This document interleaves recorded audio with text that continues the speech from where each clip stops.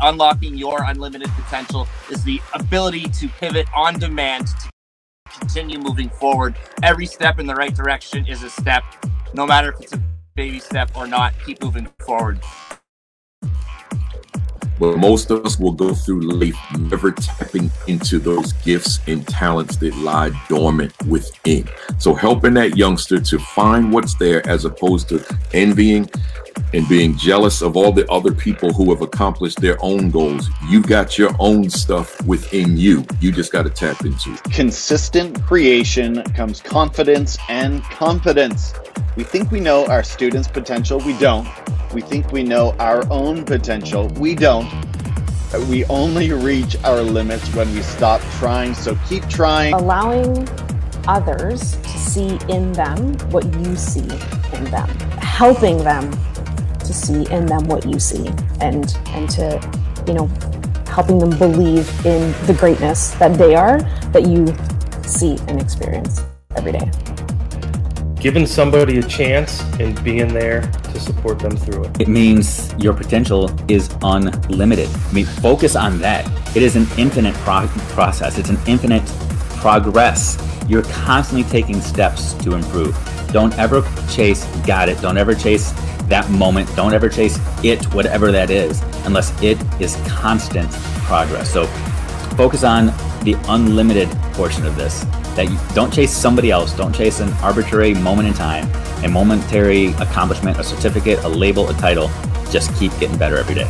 If we're doing that work, or somebody else is doing that work on us, and at this point I think the children does that work on each one of the staff and each one of the people that get involved in Casa Hogar, they get unlocked their potential by the children. So once you get involved with children, working with children is not what you do with them, it's how the children impact in your life to unlock that unlimited potential that you have, and then they're going to see the benefit from it. Unlocking unlimited potential means empowering others to take the risks they need to become exactly who they can be. Help that kid find what they're truly passionate about and what keeps them up at night working and what wakes them up early and what gives them that sense of wow. And I want them to find what they're good at, to really identify their strengths. You know, that's the thing, because of school and because of the model that we use for school, where we're really focused a lot on weaknesses and trying to level up those weaknesses. For me, brother, I just want that kid to identify what they're passionate about and what their strength is. And then getting clear about how we can help that kid use that potential and use that strength to go out into the world and make a difference in the lives of other people.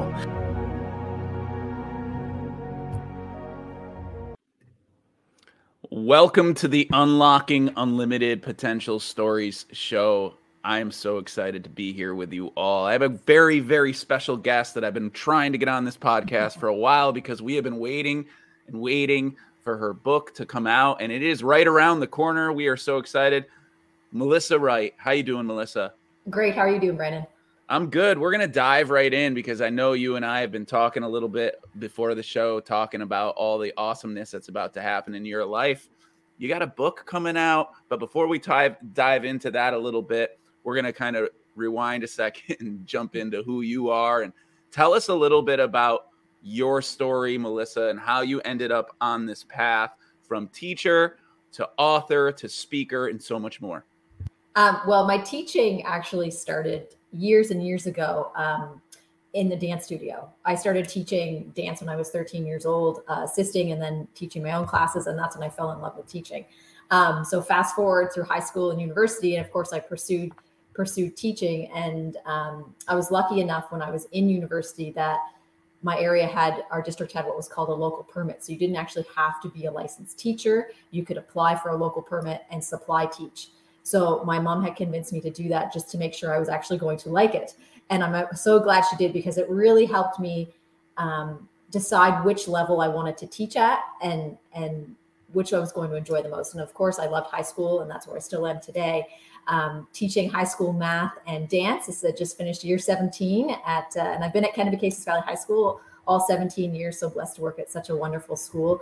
And when I started teaching, I did my teaching internship at at my high school that I attended as a student. And, you know, my teaching career wouldn't be the same if I didn't have that experience of that internship, because that internship really opened my eyes to, and some of you may be familiar with this, to Jocelyn's Renaissance. I actually got to see it there, firsthand in action. And my teacher that was my student council advisor when I was there was still there. And she said, you know, if we had this when you were here, you would really love it. And boy, was she ever right.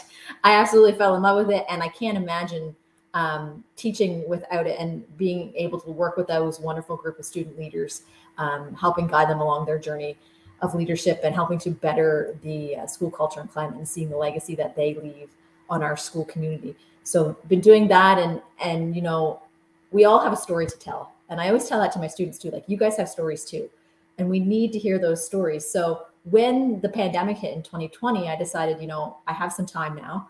Why don't I start to tell my story on paper? So that's when this whole journey of writing began. And so lucky to be connected with Darren Peppard at Road to Awesome. And the book, like you said, is coming out very soon. And just having that opportunity to tell your story. Sometimes we think that, you know, oh, our story is not important, or that it's not going to make a difference. But, you know, your story is important. You need to tell that story, and it could make a difference for even just one person out there. And if it does, then that's worth telling. Well said. Hence, the entire reason this podcast started was because of the power of our stories, right? So I totally dig in and agree to what you're saying. So you basically started off as a coach, right? Like as a dance teacher, / coach, right? And your passion started with something that you really, really enjoyed. And because you dove into what you really enjoyed and your purpose was deeply embedded in, it led you to just continue to spread your growth and spread all that you know and you're passionate about.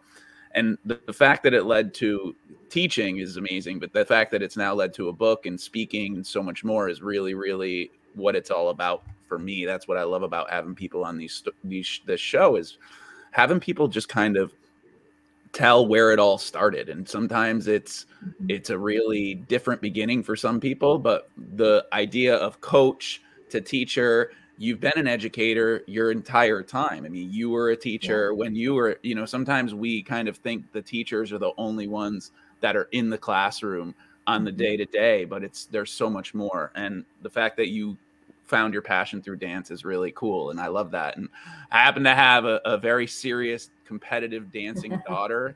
So I'm really relating, and I want to dive into a million questions on that, but I'm going to hold off for our listeners, and we'll do that on the after show. But diving in a little bit deeper, and you're coming out with the book. The title of your book, can you just tell everybody what it is? Yeah, it's Inspired Moments That Matter. Oh, and that's what I love. I know you went back and forth on trying to figure out the best title. I've seen the cover. By the time people are listening to this, the book is probably going to be already out, and you'll be able to get it on Amazon. So we hope that you're going to jump in and get that book and make Melissa a bestseller and a hot new release. But however, let's dive into the story a little bit. So what is the book about? Well, it's my journey thus far as an educator. But it also, like, the moments that matter is a big part of it. So throughout my book is, you know, there's different moments, as we all have throughout our days or our years, throughout our career, that have been significant and made an impact on me. You know, and most of them are through school. There's a particular story towards the end, I won't give too much away, but that involves my mom, that has had a major, major impact on me without even realizing it. So it's about, you know, finding those stories, those things in your life that are making a positive impact on you, that are inspiring you to want to go out and do better and serve those people that you're leading, whether that be students or anyone in your life, as well as, you know, there's woven within there's some practical ideas that you can, you know, hopefully try to implement within your classroom or within your school to help, you know, improve school culture and climate, but maybe as well, you know, inspire some of your students, or, you know, just help to improve who they are and their day. We all have those moments in our life, you know, that have been significant, but sometimes their impact doesn't become apparent until much later on. And I think that's part of my story. You know, like you have all these things happening to you throughout your journey as an educator, or just your journey in life, and you don't really realize the path they're going to take you on, or the impact that they're going to have on you down the road. And we need, you know, to sometimes step back for a minute and say, whoa, that really changed who I am, and, you know, helped shape me into the person that I am today. And hopefully through these stories, maybe it'll help people see the person that they can become and the impact that they can have. Well said. No, we do all have those moments in life, and looking back on them, I bet that was a really rewarding experience. I'm sure, you know, as someone who's written a book myself, you learn a lot about yourself as a person, as an educator, digging back into those stories. Mm-hmm. And, you know, you talk about yourself, and I know you personally, just kind of, we've connected a while ago over the past couple of years, and every time I see you, I think school culture and climate. And I know you mentioned that. So talk a little bit about what your feelings are related to school culture and climate, and how, you know, people reading your book will be able to kind of help themselves in understanding the importance of it. Right. Well, I mean, you know, if anything, the last few years have shown us that school culture and climate and those connections that we make in our building are more important than ever. And, you know, just like, you know, our school is not perfect. And there's certain aspects of school culture and climate from the pandemic that have, I hate to use the word suffered, but they have suffered, and they're not where they once were. And we need to try to bring those back. You know, a lot of work that I do, I mentioned at the beginning of the podcast, is through Jocelyn's Renaissance. And a lot of what we do is led by our student team, because they are the pulse of your building, right? They know what's going on. They know what's cool, what's not cool. We might think sometimes that we know what's cool, but the kids really have a good pulse on that. And we really need to take that time to make sure that people feel like they're welcome, that they have a place that they belong, that they matter, that your school is a place that they want to run to instead of run away from, right? We need to make sure that, and it's not only for students, right? We want our faculty to feel the same way as well, because, you know, the kids are there for an average of 4 years, because for my high school anyway, ours is 9 to 12. But a lot of times, like, I've been at my school for 17 years. So a lot of times the faculty are there much longer. So we get into teaching because of the students, and we want to serve those students and help better them. But a lot of times when you go to a school, you go to the school and you stay because you love teaching, but also because of those connections that you make with the other faculty in your building, right? And so if you can bring your faculty along, that's going to help bring the students along, right? Because once you have the faculty buy-in, they're going to help get the student buy-in as well. And you need your whole team behind you to make your school the greatest place that it can be, right? We all want our schools to be a positive environment that everybody wants to attend. Yes, well said. Agreed on all fronts. Dig a little deeper into that. You know, most of the time when we talk about school culture and climate, you feel it. You walk into a building, you can feel, you just know. Like, it's one of those things, you open up the door to the school, you walk in, boom, this school has a positive classroom culture. You can see it, you can feel it. It's on the walls, it's in the classrooms, it's the kids, it's the look on their faces, it's all that, right? Yeah. So when we walk into your school or classroom, and I know that this is something that's really valuable to you, and I've seen it, and I've seen the videos that you've been posting, and the feedback and the information that you're providing have been so inspirational to others. Talk a little bit about your tips. What would be some tips you give out there to teachers and school directors, school administrators, that people, especially, I know a lot of people right now, especially listeners to the show, that are starting a new position as a principal, that are starting a new position as a superintendent? What would be some suggestions that you would give for them to make sure that their culture, their school culture, has that positive, you know, feeling that we've been talking about, and pushing forward and getting people to show their sense of their story and their sense of themselves, and having that embedded into the school to make it that special place that when we open up that door, we know that this school really has a focus on culture and climate. Yeah. And it's funny you said that, Brandon, about walking in, because one time we had a representative from a fundraising company that was just coming in for the lunch hour to talk to my Renaissance team. And she walked in the building and she's like, wow, this school is is different than others. So it's nice when outside people notice that. But one tip I would give, especially teachers and or administrators, it doesn't matter, be visible.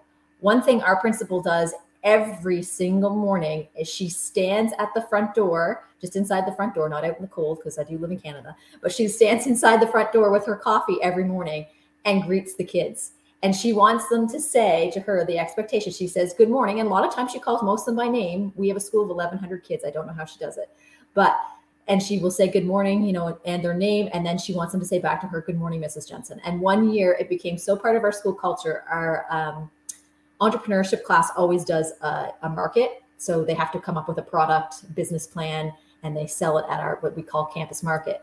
And one of the businesses actually was they had ball caps made that had embroidered on them, good morning, Mrs. Jensen, in our school colors. And they sold out within about 5 minutes and had all these orders for other ones. So, something as simple as that doesn't cost any money. It just costs time. And you're thinking, well, I'm not an administrator. I can't stand at the front door. I need to be down in my room. As a classroom teacher, stand in the hallway, greet your kids, say good morning, call them by name, right? I had a student once who I was standing out in the hall. My class was coming in. She was chatting with me. And as the kids were coming in, I'd say, good morning, John, or whoever it was that was coming in. And she said to me, I can't believe you call every single student by their name. And I said, well, it's their name. It's just, what I do to greet them. And she said, well, she had teachers that she'd had for the last 3 years that had never said her name once. So, that makes her feel important. That's part of their identity, right? That's how they connect is their name. So if we can use that just to make them feel welcome, that's great. One other thing I started to do too was before COVID was high five Fridays. So on Fridays, if you came to my room, you got a high five on the way in, or even if you walked by me in the hallway when I was standing out there, you got a high five. When we moved to COVID, though, it's been air high fives. Maybe we'll be able to get back to regular high fives next year, but still trying to make that connection. And those things don't cost any money at all, right? Sometimes it's just starting with the littlest thing and building from there, right? I know when we started our journey with positive school culture and climate, we focused on 3 things that first year. We focused on faculty appreciation, tardies, because at the time tardies was an issue in our building, and random acts of kindness. So just to try to build that positive school culture and climate. So for the faculty recognition, all we did was we had everyone in the school write a nice note to someone in the building. And we did them up in little booklets and delivered them to the staff with a little gift. Talk about a pick-me-up to get them through to the end of the year, right? For the tardies, we did something that we called hit and runs. So our team would choose a particular section of the building. We wouldn't, of course, tell anybody ahead of time. We'd go down the hall blasting music, go to the classroom door. Is everybody on time today? If they were, the whole class got a treat. If not, we'd just say thank you and move on to the next room in the hallway. So it was a quick little way to try to reinforce we want everybody to be on time. And then for the random acts of kindness, we had forms that we gave to the teachers, and we just asked them to look for students that were doing good things. Like maybe you had a kid that stayed after class to push in all the chairs or put them all up if you're someone that puts them on the desks. And they would give them a little slip. We'd deliver it with a little gift to them in the classroom. Now, out of those 3 things, we still do the thank a faculty member every year. But because, our building has changed and we've worked on improving, tardies, for example, that's something that's established in our building now. So we don't have to continually reinforce that. So we switch our focus. And I think that's a big thing with school culture and climate is the ability to be flexible, right? You have to realize that your building is going to change because our students are constantly changing, right? We have faculty that change as well, but mostly it's a change in students. So you have to be able to adapt with your building. And that's a big thing and actually to be able to recognize that and say, okay, yes, we have to make a slight shift in this to make it work for what we're doing. Because you always want it to be effective, right? You want it to be relevant to your building and to be having a positive impact and making your building go in the direction that your vision and what your school respects and values. Wow. I have pages of notes, so I'm psyched. Be visible. High five Fridays, making sure you say good morning to your students, starting with the little things. I love that. I think that's where we go because a lot of times little things like giving a kid a high five, it seems so simple and it seems so complicated, but sometimes teachers, educators, whoever it is, They don't see the value that it brings from the student perspective. Just that one little change, that one little thing.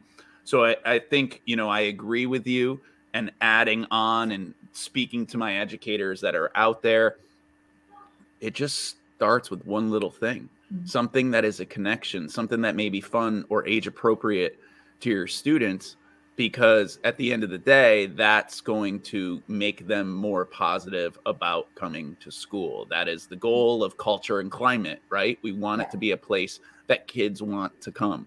It's very difficult to make every single classroom and every single school a place that kids get up every morning and are like, yes, going to school. You know, they've been doing this now for so many years. By the time they get in high school, 9, 10 years, 11 years, they've been doing it every single day. It's the day to day. How do you break that up? How do you turn that into something that is better for students, so that when they show up in the morning, that they are expecting, they're stepping out of their comfort zone. And most importantly, they know that there's going to be a reward for their efforts. And in order for us to make this a community that we are proud to be a part of, it starts with those little things. I love how you say that. You know, dig in. You mentioned Jostens Renaissance a little bit, and I know you've done some work there. We've had many people on the podcast from Jostens Renaissance. You know, shout out to Darren Pepper, Frank Redneski, and then, you know, we know the one and only, the man, the myth, the legend. I'll pass him over to you, because I know who you know I'm talking about, the leader of it all. Go ahead, talk to me about my guy. Oh, Phil Campbell. Campbell. PC has also been on this show as well. Shout out to PC. Yeah, he's amazing. Yeah, Jostens Renaissance. And I think, like I said earlier, my teaching career would not be the same. I cannot imagine teaching without Jostens Renaissance, and being surrounded by those amazing people like Darren and Frank and PC that help lift me up and help inspire me to want to make a difference in my school community. And I think, especially these last few years, our focus, not anybody's fault, has been shifted away sometimes from that school culture and climate piece, because there's been so many, you know, policies and things we have to follow to keep everybody in our building safe, right? Just because of the situation. But I'm super pumped, because soon it's GRGC's coming up here in Orlando, not too far out. And we get to be back together in person and connect and learn about ways that we can improve our school culture and climate from people across North America. And sometimes, I shouldn't say sometimes, always, that conference is the best learning experience for myself with school culture and climate. And getting to learn from people like Darren and Frank and PC, and hearing their stories and the impact that they have made on their students and their school community is just phenomenal. And I mean, like, Renaissance, yes, I'm a math person. I love formulas. Maybe that's why I fell in love with it, but I don't think that's truly why, right? Because they have their 6 R's. And it's a way, like Renaissance, yes, it's a philosophy, but for me, it's a way of living. It's a way that I try to apply what we do with Renaissance in my life every day. I try to make sure, like, I'm reinforcing those positive values, not only in my classroom, but with my family at home, right? We all have those positive values that we want to bring. And it's not only at the classroom level, at the whole school level. We sat down as a team and we said, okay, what are those positive things that we want to see in our schools? What is it that we respect? And then once we figured that out, we said, okay, how are we going to reward that and reinforce them, right? A lot of times it's just by doing those rewards and recognitions over and over and over again. But at the same time, while you're doing that, making sure you're being intentional about building those positive relationships in your building. And like I said, between staff faculty and students and staff faculty and staff faculty. And then that's when you're going to start to see those positive results within your school community, that, your tardies are going to be decreasing, or whatever it is that you happen to be respecting or wanting to respect in your building. Yeah. And shout out to all those amazing educators who are attending that conference that is coming up. It's also not just for teachers. There are also students there. So it's a full-on experience that is as real as you can get. Students, teachers, administrators, speakers, you name it, they're all going to be there. Disney World. Amazing. Amazing. What is there? What is there not to do? That sounds pretty amazing. So shout out to all those awesome people that are getting ready to go there and continuing to push themselves to crush it this summer, and most importantly, connect and really focus on building school culture, climate. And you're one of the people to go to. And I think that's awesome, because the work that you're doing and the stuff that you're writing about, and I've seen it happen over the past, 12 to 16 months, and been able to kind of see your growth on social media, being able to see the videos that you're posting. Your videos are super helpful, quick 1 to 2 minute videos that you're sharing helpful strategies for tips for people to continue to elevate school climate and culture, which I love. I'm officially naming you a school culture and climate expert, because that's when I think of you, that's what I think of, because I love the work that you're doing. We talked a little bit on the show before. One thing we do on this show when we get towards the end of it is we dedicate the show to someone who is out there unlocking unlimited potential in all whom they serve. And I know you have a great person that you would like to dedicate it to. We're going to be dedicating this show to an educator by the name of Elizabeth Fulkins. Talk to us a little bit about Elizabeth Fulkins. Yes, shout out to Elizabeth. Elizabeth is an educational assistant at my school. She also does Renaissance with me, but Elizabeth is the type of person that always has the best interests of our students and school in mind. And not only that, she's not the type of person that, is, putting herself out there to be recognized and that sort of thing. But she deserves a bit of recognition as well, because she went back to university after many, many, many, many, many, many years. Like, her children are all grown now and have left home, and completed her university degree this past May. So super, super proud of her and the impact that she continues to make on our students, as well as, students across our province, because she does, like I said, a lot with Renaissance, and she's always willing to share ideas with students and educators alike. So shout out to you, Elizabeth. You are amazing. Appreciate you and all that you continue to do. Shout out to Elizabeth. Thank you for inspiring all that you do, pushing yourself and pushing others. That's what it's all about. We've talked a lot about in this show how to make the school community a place where kids want to learn, kids want to grow, kids want to have fun, and just kind of really making that line, that boundary between teacher and student, making it a lot thinner, making it so that there is that ability for teachers and students to be able to connect on the same level. And I love that. I call that unlocking unlimited potential, in my opinion. But when I ask you the question to finish my sentence, unlocking unlimited potential means? Unlocking unlimited potential means finding that thing that lights your soul on fire, that thing that you're super passionate about, and pursuing that, and taking as many people along the way with you when you are pursuing that, whether that be to help you or to get them on board to help them find their passion.